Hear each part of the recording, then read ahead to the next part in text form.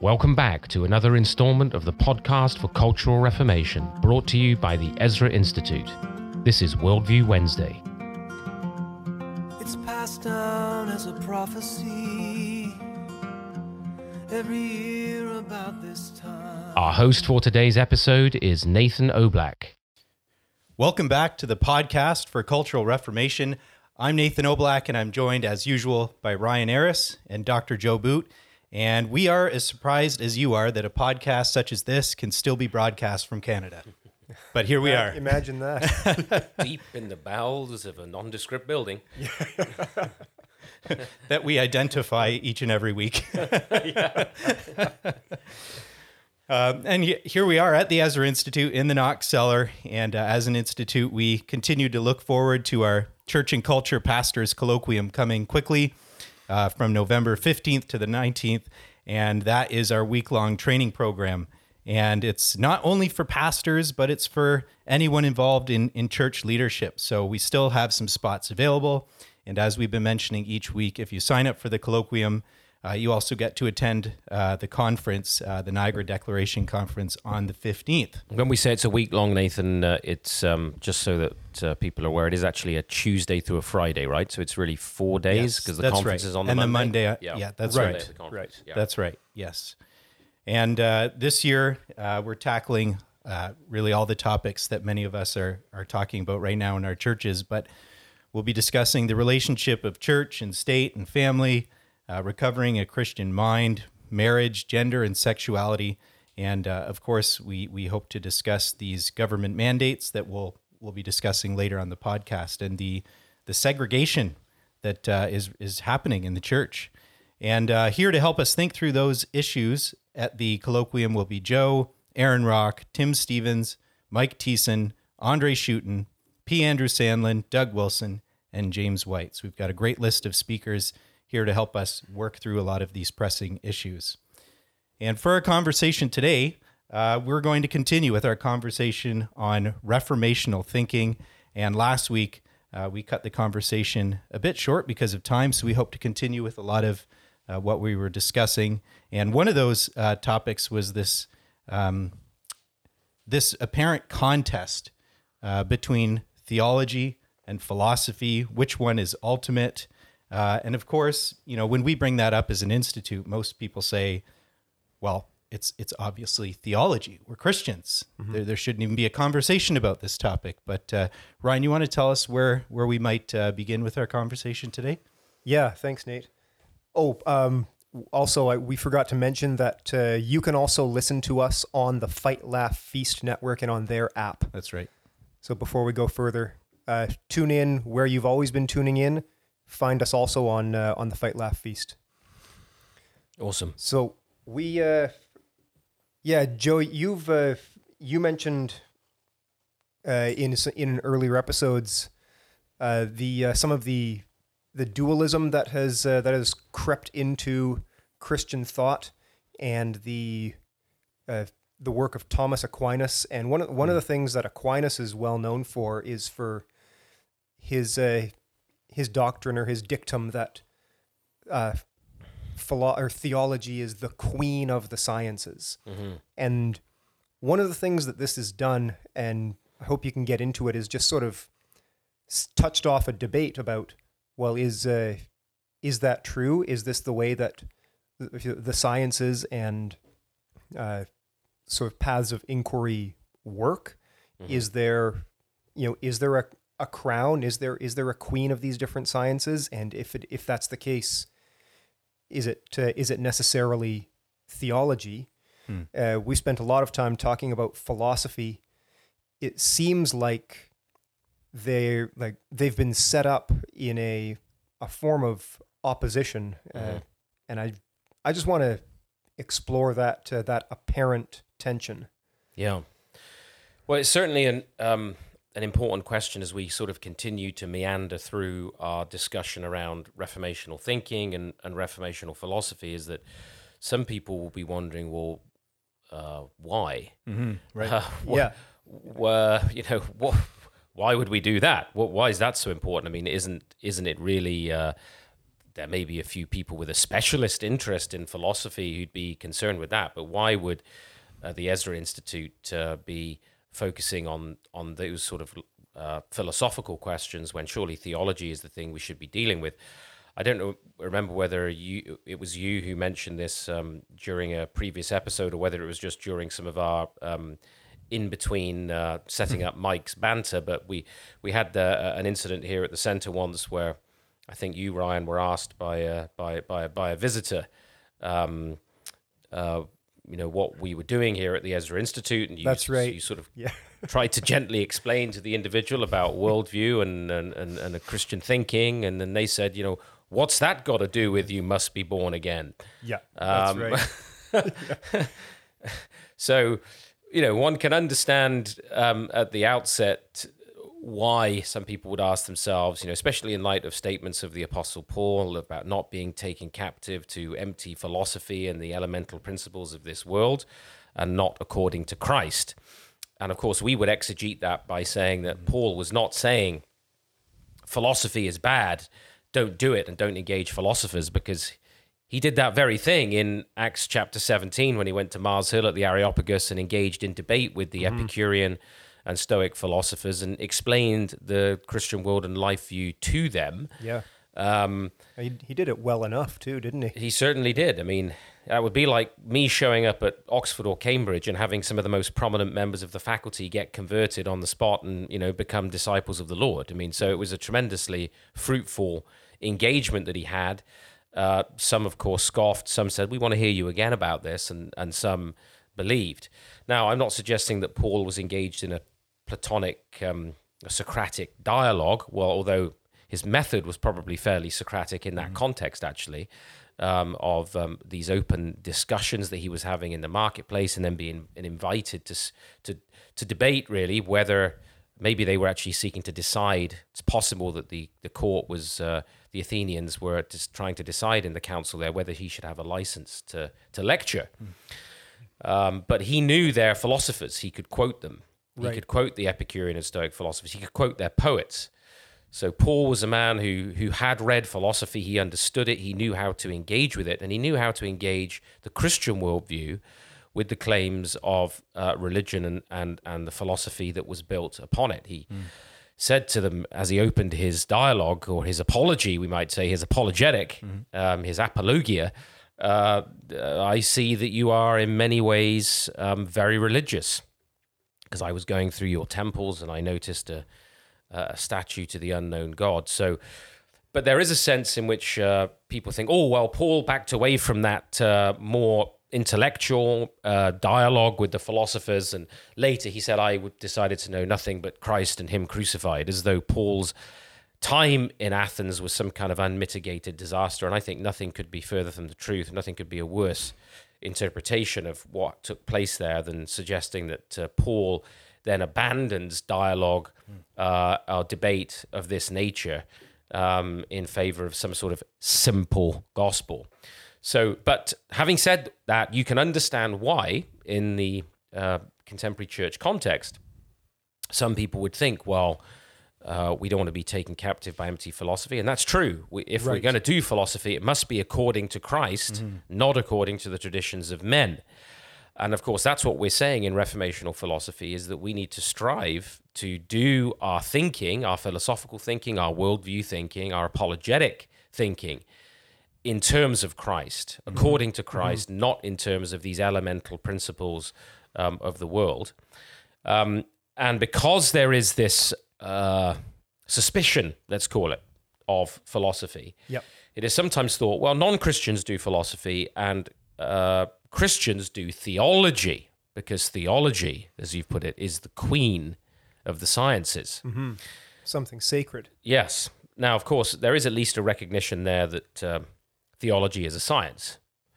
And we talked about this last week, I think, when we differentiated between biblical revelation and even our attempts at systematizing that revelation into confessions and into theological dogmas and systematic theology and systematic theological systems, which is a necessary part of doing theology, but it isn't coterminous with revelation.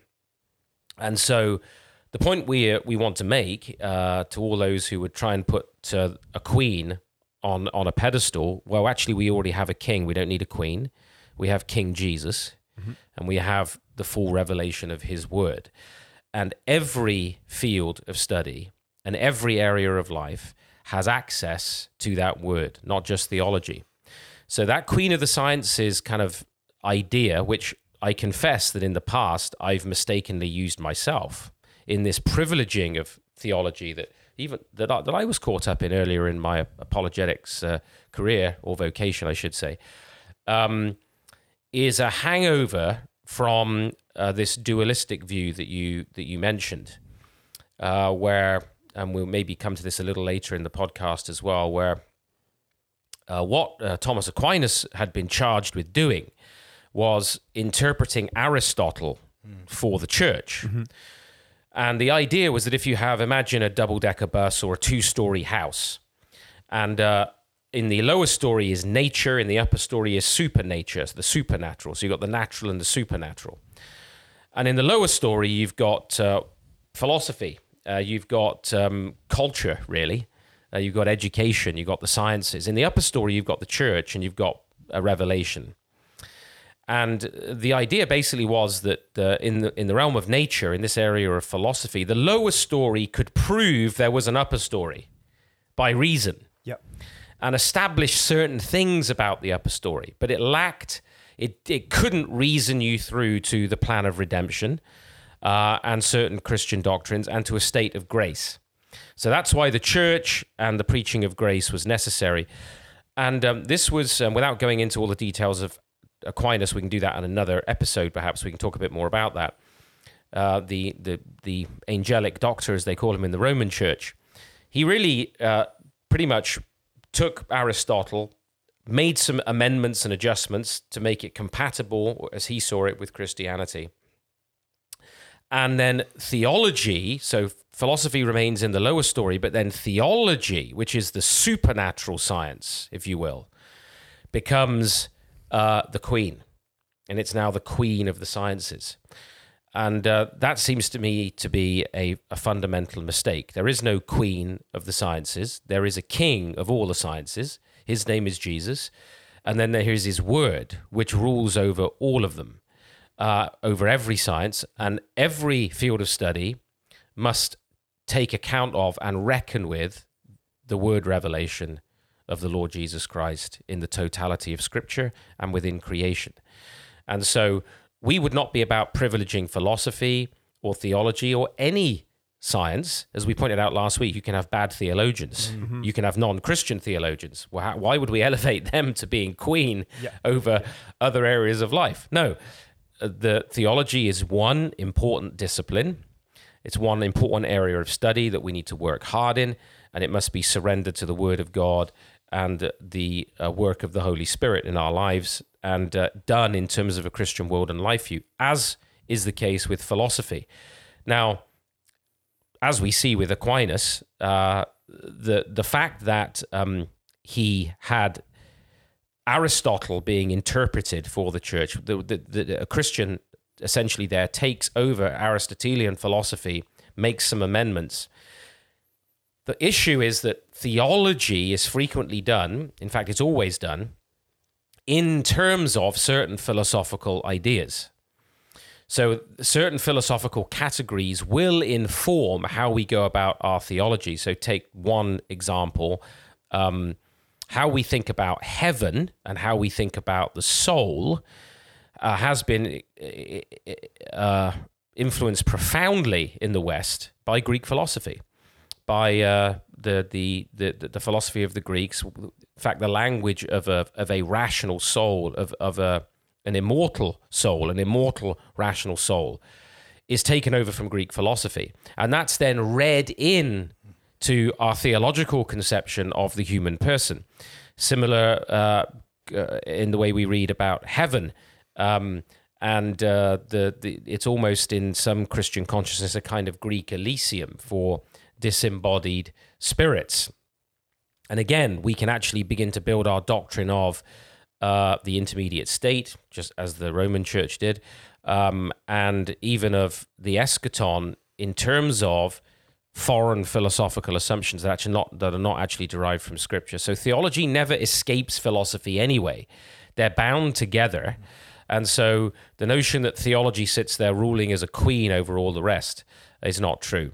What I would say about philosophy is that it's really the boundary. We might call it the boundary science or the totality science, because it's concerned with how all of the different aspects of creation hang together. Theology is primarily concerned with, we talked about the faith aspect or the pistical aspect or the certitudinal aspect, as it's been called, but this aspect of our lives which concerns the practice of our faith, the interpretation of Scripture, the development of creeds and confessions and so forth. That's the focus of theology. We love it. We're thankful to the Lord for it. We're so glad for great Bible-believing theologians, but it cannot step onto the throne of the Lord Jesus Christ or of his word and become a queen. No, it must be subject to Scripture, and it doesn't. Theology does not rule over the other areas of life. That's part of that two-story view where in the supernatural realm, in that dualistic view, the relation really of theology to various theories in the sciences, I was going to leave this to the end, but I'll just mention it briefly now. We can come back to it. We can circle back around, yeah. Is that the theologian or the churchman has to come down periodically and cuff the odd scientist or philosopher over the ear for coming up with something that's inconsistent with supernatural revelation. Right. So as long as you don't say anything that's inconsistent with some aspect of revelation as understood by the church, you're okay. But if you do, you might get cuffed around the ear. That's not the Reformational view, and it invokes an artificial duality that we wouldn't be able to live with. Mm-hmm. And I'm just wondering, Joe, as you mention all of that, the church's kind of disposition to privilege theology as the queen of sciences, I wonder if that is a bit of overcorrection from, Enlightenment thinkers coming along and just lopping off the top of the bus and saying, no, you can't use that at all in discourse, in thinking. Yeah, there may be an element of that. There's a sense that we need to preserve sacrosanct, if you will, from the rationalist invasion theology. The problem, though, is that the rationalists did invade theology, and in fact, they invaded it early in the 19th century, mid-19th century, and liberal theology was born. And there you had, again, philosophy exercising its influence over theology in the development of liberal theology. So there is a certain amount of protectionism involved, for sure. We think we've got to preserve theology from the nasty world, but actually, no, the best place to take theology is where it belongs, right into the academy, doing solid biblical scriptural theology. If that had been done at places like Oxford and Cambridge for training ministers in the Anglican Church in the 19th century, Charles Darwin probably never have become eventually the atheist that he did, because he was training as a minister and was, in the grip of rational theology and deism and not biblical theology. So I think this has been a long-standing problem, and as you say, in some respects, many of the motives have been good. It's not that these people have set out to, in a certain sense, undermine the teaching of Scripture, but in the attempt to sort of have these as non-overlapping magisterium, to somehow shield and protect revelation. We haven't really accomplished that. In fact, liberal theology ended up really just surrendering revelation. So it really does come back to, are we rooted in a robust scriptural world and life view? Is the Word of God our touchstone? And not even any theological system per se. Joe, you mentioned a minute ago that philosophy is, I think you said, a boundary science or a boundary aspect. Is that not to put it in some kind of privileged position, or can you just say more about what that means? Sure. You had spoken our last episode about each of these different aspects of reality, philosophy included. as kind of like beads on a string or pearls on a necklace. Are you saying that philosophy is sort of like the center, like the slightly larger bead, or what's the... No. But that's a good question. Because philosophy is, let's call it a totality science, because it's looking... its field of study is the relationship of all the various aspects rather than focusing in on a single one. It doesn't occupy a privileged position, but it occupies a very interesting position in terms of being so evidently and so directly shaped and informed, very obviously, by religious assumptions. What we talked about, I think last week, we touched on the faith aspect being like having a boundary function. And all that essentially means is it's the aspect of our lives that really opens itself up and out towards God and has the effect of really informing all the other aspects of our lives. So I would say in some respect, yes, philosophy, because it is looking at how all of these aspects hang together, is you can't escape the very on-the-surface religious assumptions in the sense that you could still look at mathematics, and unless somebody has got a bit of a background in looking at the philosophy behind math, and has some sense of rationalistic and intuitionist schools and so on, and the idea of incompleteness in mathematical theorem, it's not obvious how that mathematics is religious, is it? I mean, it looks like 4 + 4 is 8. How can it be any other way? That's not religious. Well, actually, Van Til showed, do numbers and the laws that govern numbers get you closer to God or further away from Him? That's gonna depend on your underlying philosophy. Now, so the questions that philosophy is asking about how everything hangs together so obviously involves these divinity beliefs that it plays this rather unique role. So no, it's not more important, it's not more significant, it doesn't have a senior role to any other discipline in the same way that faith doesn't have is not the senior aspect over the cultural aspect, but it has a particular function in our lives, even when we've not thought about it that much. I was just going to mention, it should be obvious, your theory about biology will not inform your philosophy, but it's the other way around. Right. Well, you use the word behind as well. It's behind your mathematical it goes before. thinking. Yes, exactly. So that's probably a good moment to talk a little bit about religious belief, because we didn't really define that in the last podcast, because we were wrestling with one or two other things. And so I think maybe we can spend the last few minutes talking a bit about that. We've got about 50 minutes or so, I think, haven't we? Actually, we've got quite a bit of time, maybe 20 minutes. So don't worry, there'll be lots. People thought they were nearly through this. So let's go back, because you've both mentioned it. Let's go back to that illustration of the necklace, because I think it's a really helpful one. Van Til uses this. Roy Clauser has used this to sort of illustrate some of these issues.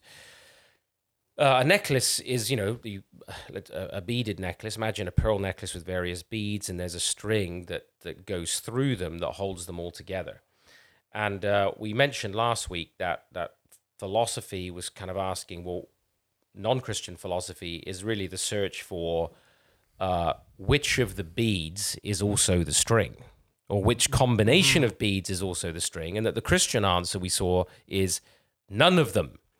The creation cannot be reduced to one of its created aspects. And this is the fundamental distinction between Christian worldview and non-Christian worldview, is the creator-creature distinction, the idea of transcendence. So when we talk about religion with our neighbors or friends, or your colleague down at the cafe or at the staff room at school or wherever you are,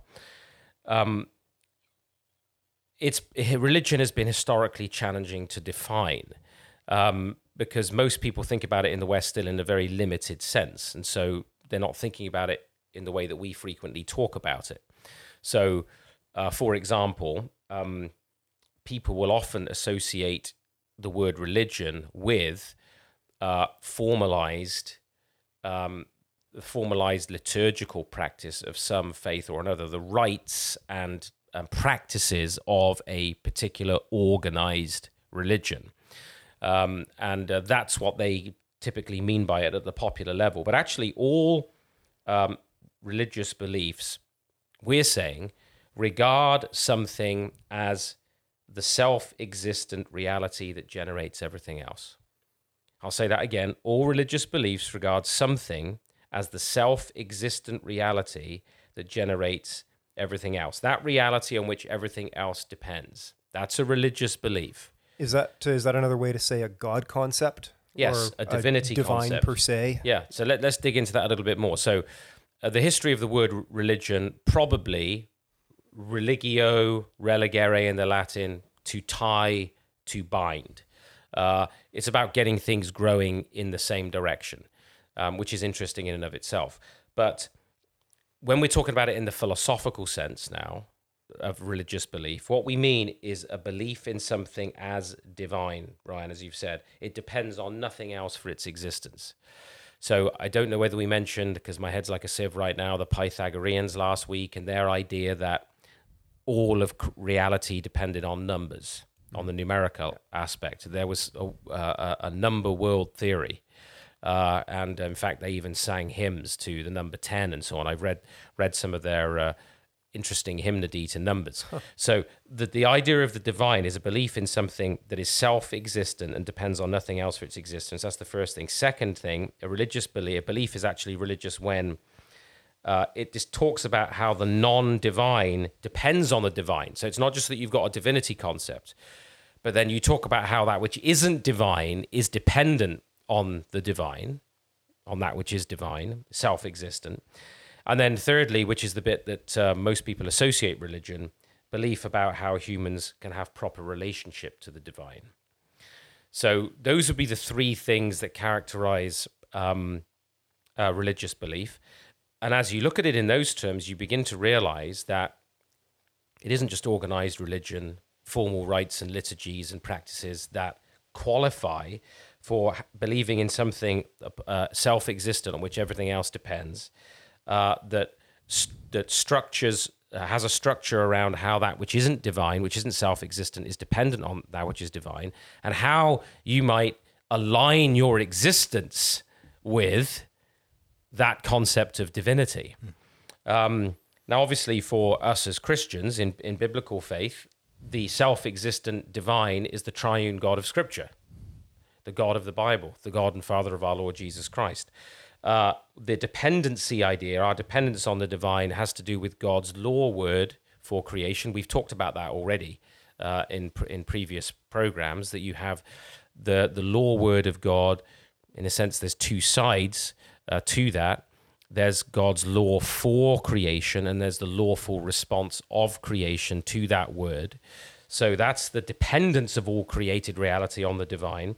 And then, of course, proper relationship to the divine is about the covenantal relationship that God has established with his people from the time that he clothed our first parents in animal skins and performed the first animal sacrifice, through to the covenant with Abraham, and then with Noah, and then, of course, on through the covenant with the Lord Jesus Christ, which we celebrate around the communion table. This is about how we stand in right relationship to the divine.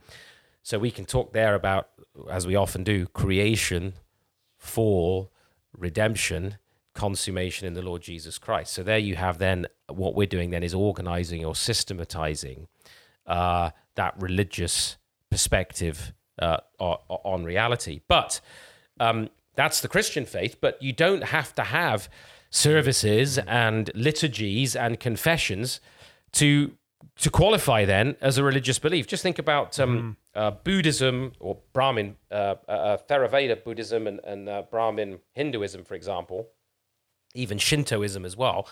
There is no worship in those religions. They're recognized as world liturgy, no liturgy, no formal. There's no congregational gathering. Right, There's not even prayer. I mean, in the sense of in Hinduism anyway, and Buddhism, beingness or non-being is ultimate. So there's meditation, but there isn't prayer to the infinite personal. So the notion that religion is about liturgies, rites, the practice of this or that particular faith that is present in popular culture in Canada and much of the West. That's the myth of secularism. That's a myth that's there to say some people are religious, other people are not. What this does, though, what the true nature of religion shows, is that there is no such thing as a non-religious person. We are homo respondens. We are those who respond to God religiously, one way or the other, to his word revelation. So it's not about belief in a supreme being even, because the Buddhists don't believe in a supreme being. Hinduism doesn't believe ultimately in a supreme being. It believes in non-being or the nothingness or beingness. And that's actually where Greek philosophy ended up in Plotinus as well. So it's not, fundamentally, it's not about this or that world faith. And actually, that's not just the view of Reformational philosophy. People like Paul Tillich, Messiah Eliade, the famous scholar of comparative Carl religion. Jung, collaborator, wasn't it? Carl Jung was another. C.S. Lewis. These people all recognized that the basic nature of religion was belief in a divine per se. Right? It's something that is self-existent on which everything else depends. Well, in last season, we talked quite a bit about inescapable concepts. This would just be another one, wouldn't it? Exactly that. You can't get away from it. You can't say you're not religious. You can't, and this is why, I mean, as we now think about people understanding why we say the things we do about the state or about education or about the arts, it comes back to this. You can't have a neutral political party. You cannot have a neutral state. You cannot have a neutral curriculum. You cannot have a neutral school because it's an inescapable concept. The religious foundation is basic to human experience. It is fundamental to it. And therefore, our faith response in the faith aspect of experience is also inescapable. There are no non-believers. There are unbelievers in Christianity, Right. but there are no non-believers. So when we sort of week by week wrestle with this piece of news and that issue that's going on, or this question we want to deal with, and people are thinking, how do they come to this? This is how. This is how. It's the inescapably religious character of all human experience and existence. That's important when it comes to the discussion about theories, and because people might ask themselves, okay, well, I can accept that belief in something that's non-dependently real, on which everything else depends, that's self-existent, and that we begin to seek to interpret and understand reality in terms of the dependence of that which is not divine on that which is given the position of divine. And of course, the Bible deals with that. The reason the Bible never talks about atheism or agnosticism is because it only deals with true belief and idolatry, true religion and false religion. That's it. That's why we can't possibly advance polytheism for the state or for education or for any area of life as pleasing to God. But the question that would then be asked is, well, yeah, but okay, that's good, but how would that really impact, theories in science, in mathematics, in biology, in psychology, in history, and everything else? And of course, in some of those aspects, you can see some of those disciplines, you can see more obviously how it would impact them. I mean, think about political philosophy or historiography, our philosophy of history, the way Karl Marx thought about it. You can see numerous implications immediately. But there have been basically three primary ways, other than ours, three primary ways in which people have seen the relationship of religion to theory. And it might help for me just to very, very quickly state these before we discuss them a bit more. The first one has been that the way religion relates to theory is that reason invents religion. So that's been the sort of rationalistic Western idea, is that religion is really a divinity belief is some kind of a hypothesis of reason. Reason is neutral. Of course, as we've shown many times before on this program, belief in reason is just that. It itself is a religious postulate. It's the choosing of a position for the origin. It's the lifting out of one aspect of our experience, this analytical, logical aspect, and trying to account for all the other beads and the string itself in terms of human reasoning. And so that fails, but nonetheless, one of the ways that question's been answered, how does religion relate to theory, is, well, reason invents religions which are really just hypotheses. The second way in which it's happened is that people have said, well, reason and theory, these are not about belief. They have nothing to say to religion. These are non-overlapping magisterium. I mentioned that earlier. This is a kind of, we might even say this led to the sort of Kierkegaard's existential leap, right? Which is, you've got theory, you've got science over there, and then there's religion, and it's a blind leap in the dark. You just have to make an existential leap because they have nothing to do with one another. So in the first instance, religion is a hypothesis of reason. It's just reason defines it. In the second instance, there's no real overlap at all. They're just separate domains. They shouldn't touch one another. Then we've touched on this in detail already in this session, the dual view with the nature and supernature. So you have religion relates to theory and science in terms of sometimes walking down the stairs from the upper story of the supernatural to cuff the scientist round the ear for their contradiction of a specific revealed truth, which, well, in the case of the Catholic Church, was often dependent upon a Ptolemaic understanding of the universe, right? When Galileo ran into problems, not actually on scriptural revelation. That's another issue. But that sort of playing a sort of umpire to make sure the science's theory doesn't contradict some aspect of revelation. So those are the three main ways that people have thought about a relationship between religion and theory, reason and science. But Reformational thought, thinking Christianly, breaks radically with that. It breaks radically with that. And here's how that happens. For us as Christians, and actually most Christians will recognize this when they sit down and think clearly scripturally. How do you and I encounter the reality of God? How is it that you and I really came to know that Jesus Christ is Lord? Was it because somebody walked down from the upper story and cuffed a scientific theory around the ear? Was it because our reasoning and our thinking in various disciplines had nothing to do with some sort of existential faith, a sort of blind leap? Was it because we sat down with our reason and we thought that God is the hypothesis to the best explanation for the universe? I don't think so. I don't think any real Christian would resonate with that. No, we encounter God in his word, which Van Til frequently talked about as self-attesting, right? It's not reason that's self-attesting. It's the word of God that's self-attesting in and through the Lord Jesus Christ. So we encountered him in his word. We encountered him in our encounter with creation itself. So as beings made in God's image and living in the world, the witness of creation itself and the word of God, the instantiation of the word of God all around us, obeying his command, so both the scriptures and creation, and of course the Holy Spirit, who sheds abroad the love of God in our hearts and assures us that we are children of God. He takes what is Christ's, he made it known to us, to give us that deep sense of assurance and knowledge that we belong to the Lord Jesus Christ, that we belong to God, and of course in relationships, fourthly, with each other in the life of the church, that in our fellowship one with another, we know and encounter the reality of who God is.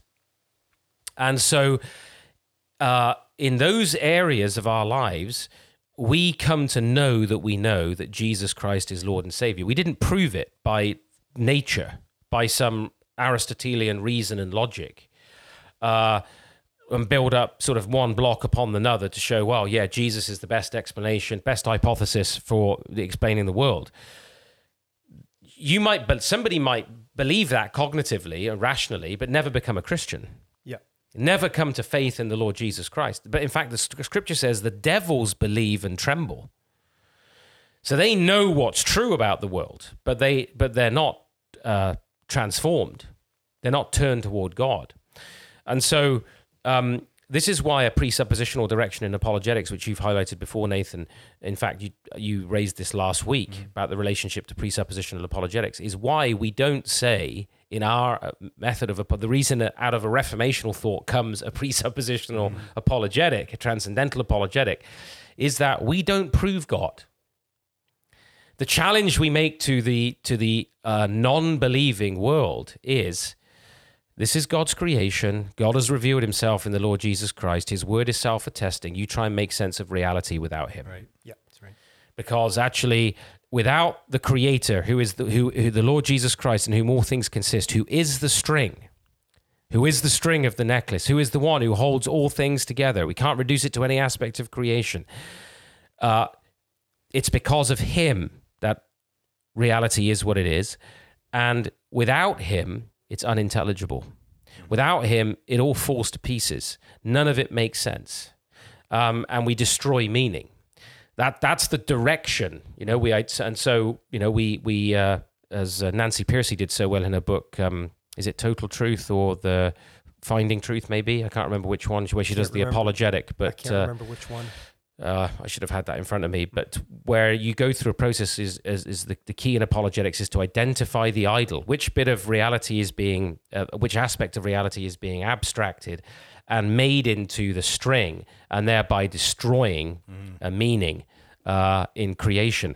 So that's why we begin there, and we depend upon the Word of God, and we have an unashamedly Christian starting point. So those are the three ways that typically relationship between reason and revelation is looked at. Real Christianity breaks with that. I've just described how, but how do you have a philosophy and an apologetic consistent with that? And that's what was lacking, I would argue, until Reformational thinking. With Kuyper and then with Dooyeweerd and Van Til and others began to really land this, is that it's the real relationship is that religion determines how reason makes theories. Religion is what's determining the sciences. It's determining these theories because they replace the living God with another divinity concept, with something that's self-existent, on which everything else depends, and then they go about trying to explain that dependency. So whether it's materialism or rationalism or romanticism or existentialism, there's an effort to then start accounting for everything in terms of that aspect. And so reason, Dooyeweerd says, doesn't invent religion. Religion determines reasoning. And this is the thing that we sometimes struggle to get home even to churchmen, right? Mm-hmm. To pastors, to leaders, to people who profess the Christian faith too. It is not science, this neutral edifice of science that's now going to speak from ex cathedra from the science table of Doug Ford, right? There is no neutral science. Yep. There is no neutral politics. It's all shaped and informed by religious worldview. Mm-hmm. And it's that worldview which determines theories. And theories will then necessarily share the nature of their divinity belief. That's the point, is that when people then develop theories in any discipline, their theory will share the nature of the divinity belief that they hold. Materialism will come up with a materialist explanation for everything. It won't allow for anything else. It won't allow a divine foot in the door, as they often say. Yep. It must have a material explanation for every phenomenon. Rationalism. If my net can't catch it, it isn't fish. Unless my reasoning has determined and established something or accepted something, it can't possibly be true. Romanticism, this sort of sense of it's all about feeling. Right? It's all about how my aesthetic experience of reality. Voluntarism, it's all about my will. Whichever of these systems or schools you look at, they all are building a view of reality consistent with their divinity belief. So, for example, for our listeners, Darwinism, neo-Darwinism, has become essentially an atheistic creation account let's not deal today with so-called theistic evolution, but it's become an atheistic creation account for reality, and it's materialistic. Darwinism needs to be, this is why Karl Marx welcomed it with such enthusiasm. It must pay obeisance. It must bow to its divinity belief. It must account for reality in terms of chance, mutation. It cannot be directed. It cannot be something which had an end, a goal in mind. What about beliefs in psychology, like behaviorism? Human beings are really just animals. They respond to particular stimuli. They are not beings made in God's image with a degree of complexity of the inner and the outer man, with functioning in a multiplicity of aspects. No, they must be reduced to the sensitive, the biotic, and the physical aspects. We can't have a view of man that would let God and transcendence in the door. Existentialism in philosophy. Man is nothing but the burden of choice confronted with the absurdity of life, of reality. Life is fundamentally absurd. There can't be any meaning in it. The only meaning that you can have in it is one that you will invent and develop for yourself, and that's the infinite tragic burden of responsibility as you confront the absurd. You can see how all of these ideas, all of these theories, philosophy, psychology, biology, we could go on, and that could be the exercise of like 20 weeks. We could pick a discipline, a philosophy or a theory a week. Right. Look at atomic theory, look at theories in mathematics, and see how they must each be consistent with their divinity belief. And so this is how this works out into all of the different subject areas and into every aspect of life. Religion is determining reason, it's determining science, it's determining the disciplines.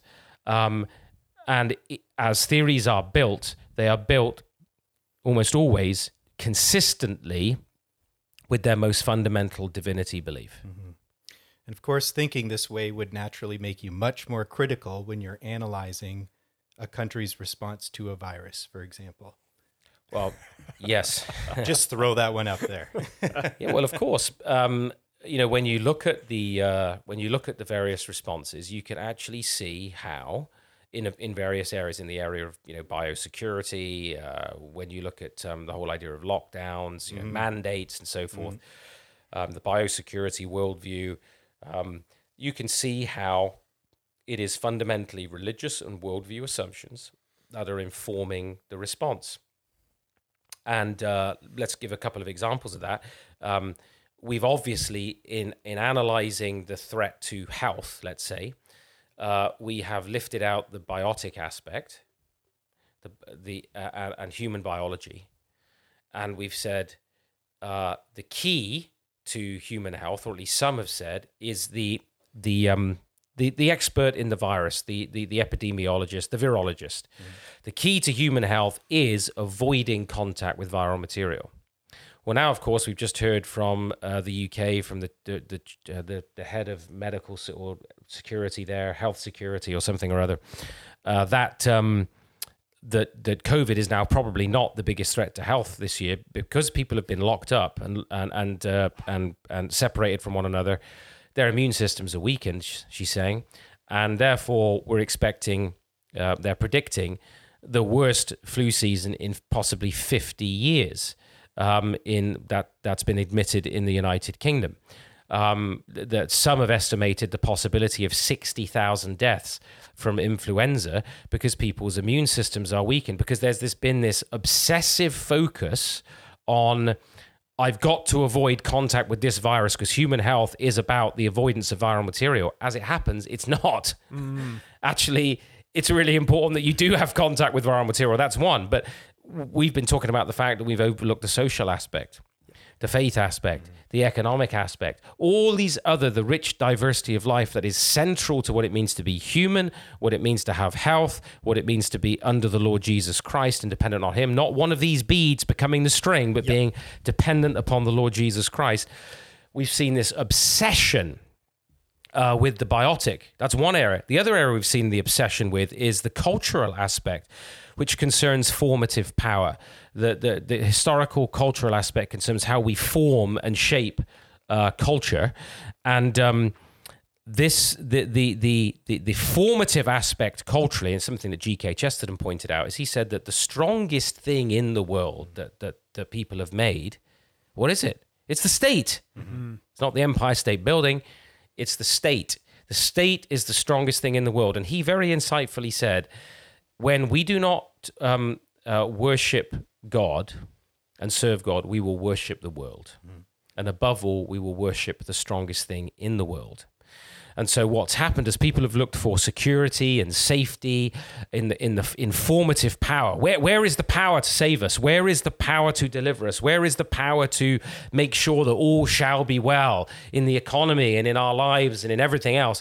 People have looked to the state. Mm-hmm. And so you have this abstracting, this lifting out of the historical, cultural, in particular, manifest in the state. And we've seen basically state worship on display, idolatry on display with regard to the state. And I would say, and this may be slightly more esoteric for people to think about, I'm writing an article on this right now, I also think that we've seen the aesthetic aspect of human experience. That's the idea of harmony, a beautiful harmony, play a very significant role in the response to the current crisis. I would say that by aesthetic experience, I mean this experience of sense of beauty, of harmony, almost a religious experience. That one of the reasons why arguments and evidences and counterfactuals and all the damage that's been done by these mandates and even the destruction in the life of the church that just hasn't penetrated for the most part, doesn't seem to have impacted people's thinking, is because they're in the grip of an aesthetic religious experience, a COVID religious experience of what? Of harmony. We're all in this together, of unity, right? Of a counterfeit unity, really. That we are somehow in this almost cosmic struggle against this invisible enemy, and we're all in it together, and we're all going to come through it together, and we're going to defeat it again. We've got this wonderful sense of unity around it, and it's like people being in the grip of a beautiful sunset, saying, "Oh, wow," and then you saying, "Well, last week's sunset was much nicer than that one," and then becoming upset with you because you're making some sort of factual observation and interrupting their aesthetic experience, this almost religious experience of harmony. And for a lot of, especially non-believers, I should say unbelievers, not non-believers, who are almost having this religious experience with COVID that they haven't had before, of the unity of humanity in facing a common foe and seemingly sharing in this struggle together, which of course in and of itself is a legitimate experience, just to experience unity with other people. But this is around a counterfeit notion of unity, that you can have a true sense of religious unity around a statist effort to stamp out a virus. Mm-hmm. And so I would say in the response culturally, we've seen a variety of absolutizations happening of these various aspects. Mm-hmm. Right. Well, and here we are at the end of this week's podcast, and I feel like we're just getting started. So I think we'll pause it here. Yeah, I wanted to carry on with that. Yeah, we'll carry on with this conversation next week for sure. But thank you again for listening to the podcast for Cultural Reformation. And as we sign off, we remind you that for from him and through him and to him are all things. To God be the glory. It's passed down as a prophecy every year about this time.